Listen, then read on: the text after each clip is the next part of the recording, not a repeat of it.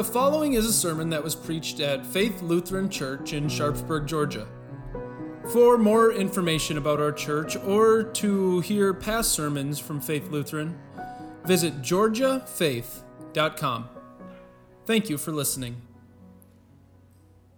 As I'm standing here, looking out at all of you sitting there, and as I'm thinking about God's word for us today, I can't help but be in awe.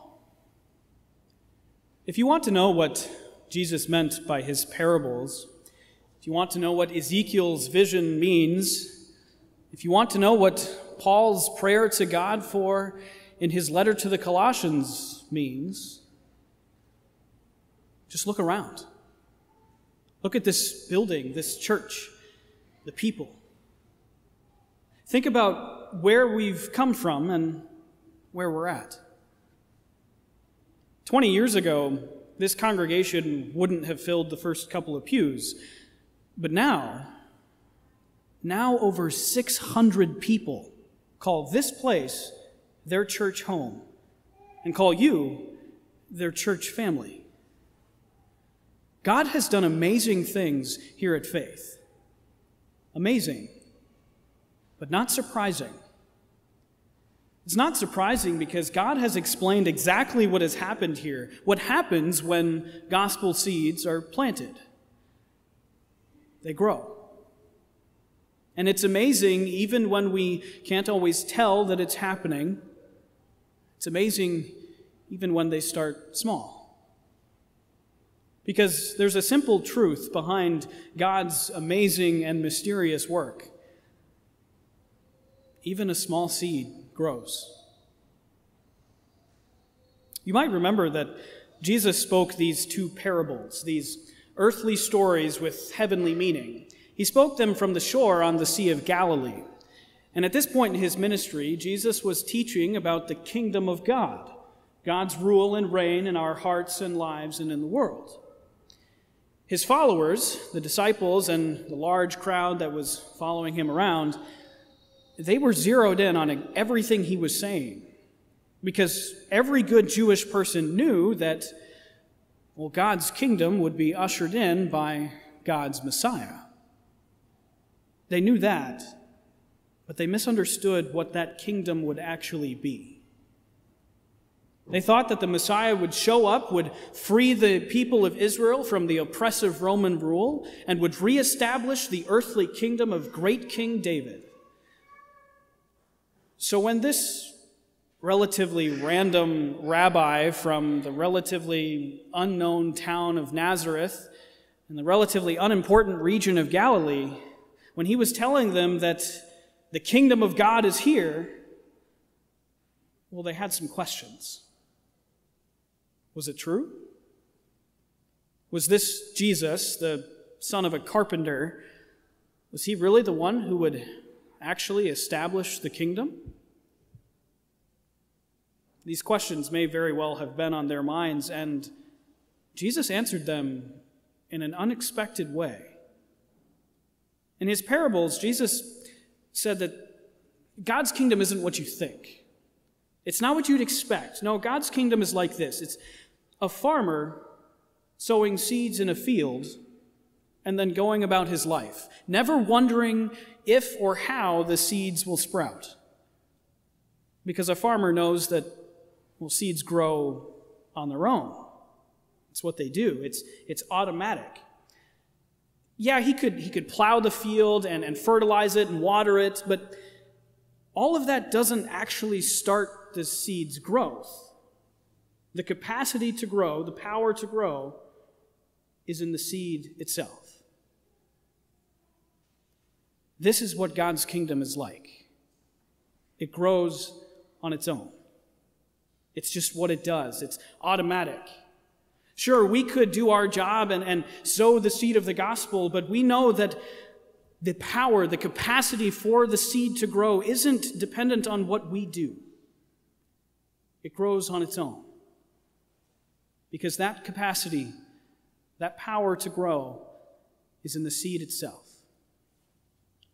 And the picture doesn't end there. After some time, the farmer knows that the seeds will bear fruit, and he will go out and harvest that fruit. He's not going to harvest before the fruit is there, because otherwise the fruit's not ripe. What would be the point? No, he knows that the harvest is dependent on the ripeness of the fruit, not the readiness of the farmer. He knows that it's what he does isn't what causes the fruit to grow. No, it grows on its own. And he'll harvest when the fruit is ripe. Here's the point. God's kingdom grows. It grows on its own, and it bears fruit. And what is this fruit? The Apostle Paul listed a few in his letter to the Colossians: faith, hope, and love. Faith in our Savior Jesus, hope in the eternal joy and life that he's won for us, and love. Love for him and for each other. Love that affects more and goes deeper. Love that mimics his love that he has for us. This is the fruit of the gospel. And as it grows, we see its evidence in our own lives. But this fruit does take time to ripen. How long? Well, it could be a short amount of time, could be a long amount of time, but it's always according to God's time, according to his plan and purpose.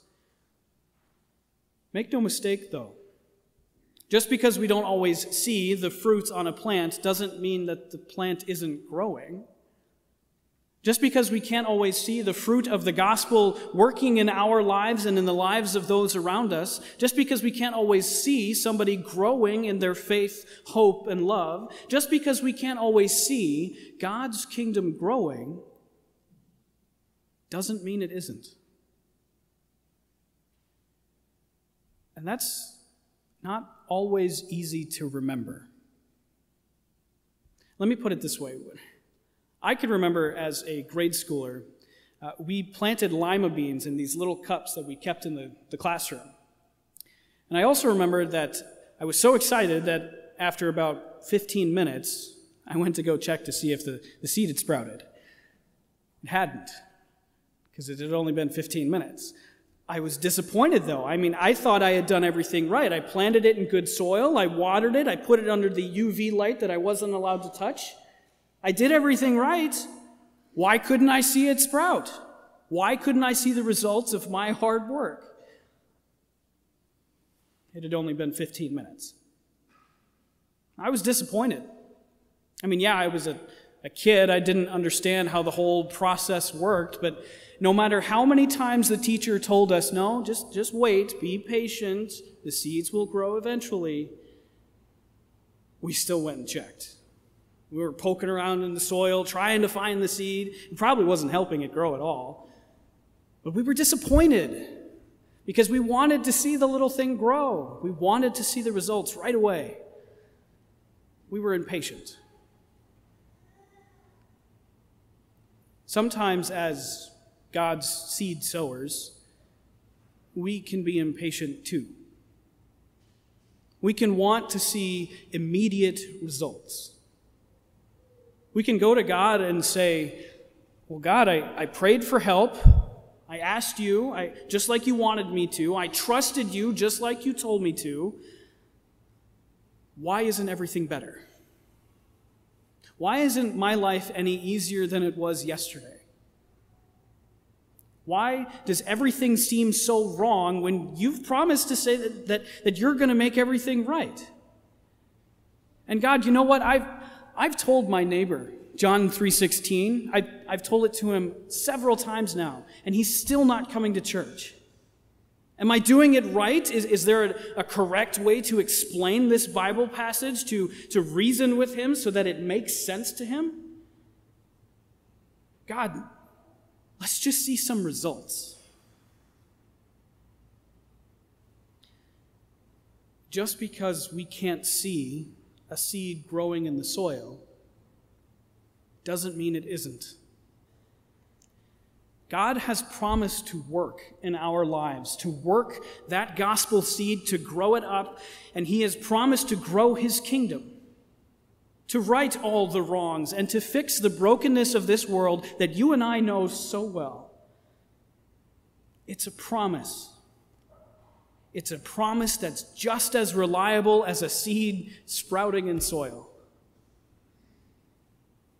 It's just what he does.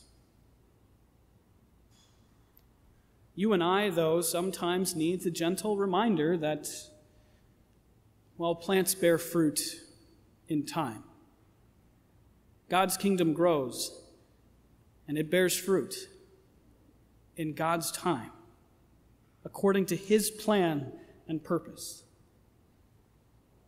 And what is his plan and purpose for the seeds of the gospel that he's planted in our lives? Well, look around. Look around you at the people sitting next to you, at the pew in front of you, the pew behind you. Look at this church that we've built here in Sharpsburg. The truth is, God has magnificent plans for his kingdom. The kingdom that grows. The kingdom that bears fruit. No matter how small that seed started out. Jesus' next parable he describes God's kingdom as a mustard seed. Now, to the Israelites, the mustard seed was the absolute smallest seed that you could plant in a garden. And the amazing thing is this little itty bitty seed was so small, yet it grew into something so great, so big that even birds could nest in its branches and take shelter under the shade of its leaves. So small to so great. This is what the kingdom of God is like. It's grown into something great, no matter how small it started out. Think about Jesus' words for a moment, and think about what happened almost immediately after he spoke them. At this point, he had 12 close disciples and a large crowd following him around. After a couple of years, that crowd would grow to include at least 120 more. After Jesus' ascension and after the miracles at Pentecost, 3,000 more people would be welcomed into God's kingdom. Fast forward about 60 years after the last of the 12 disciples had died, and historians estimate that God's kingdom had grown so much that over 500,000 people were a part of it after just 60 years. In 2021, 2,000 years later, there are hundreds of millions of believers across the world just right now. And the number for the last 2,000 years all combined? Easily in the billions. So small to so great. And it all started with a relatively unknown rabbi from a relatively insignificant town of Nazareth, from the relatively unimportant region of Galilee. It all started with somebody who was seemingly insignificant, a baby in a manger, but who would go on to have a magnificent impact. Small to great. This is what God's kingdom is like. So what's the lesson here for you and me? I suppose the overarching point is, well, don't judge the final size of the kingdom by the size of its seed. But maybe more personally than that, don't discredit the impact that sharing John 3:16 can have. Sure, your neighbor might not come to church right away, but God promises to work through that seed of the gospel, to work in his heart. Don't discount the significance of supporting a family member or a friend or a stranger. don't dismiss the importance of an invitation to church on Sundays, or an invitation to the Ascension Day pig roast, or an invitation to soccer camp, or the barbecue Sunday that happens afterwards, or to anything else that we do here at Faith. Because no matter how small the seeds we sow may seem, no matter how insignificant they may seem, God's kingdom grows, and it bears fruit, as sure as a seed sprouting up through soil. God has promised that his kingdom will grow, it will bear fruit, and it will be magnificent. No matter how small it started out as. Because the simple truth behind God's amazing, mysterious work of his kingdom is even a small seed grows. What's the evidence of that? Look around you. Most of you weren't here just over 20 years ago when this church was planted in Sharpsburg. But by God's grace and by his work to grow his kingdom, by his working through the gospel in your heart and in your lives, you will be with him in eternity.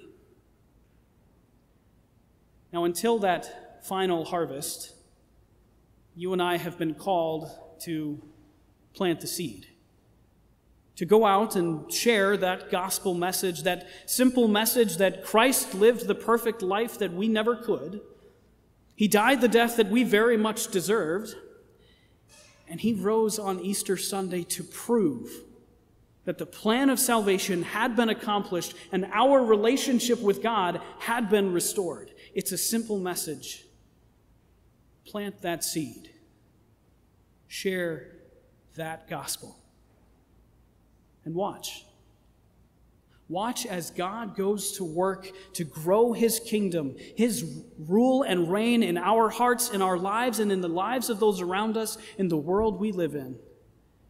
Watch as the smallest of seeds grows into something great. God grant it. Amen.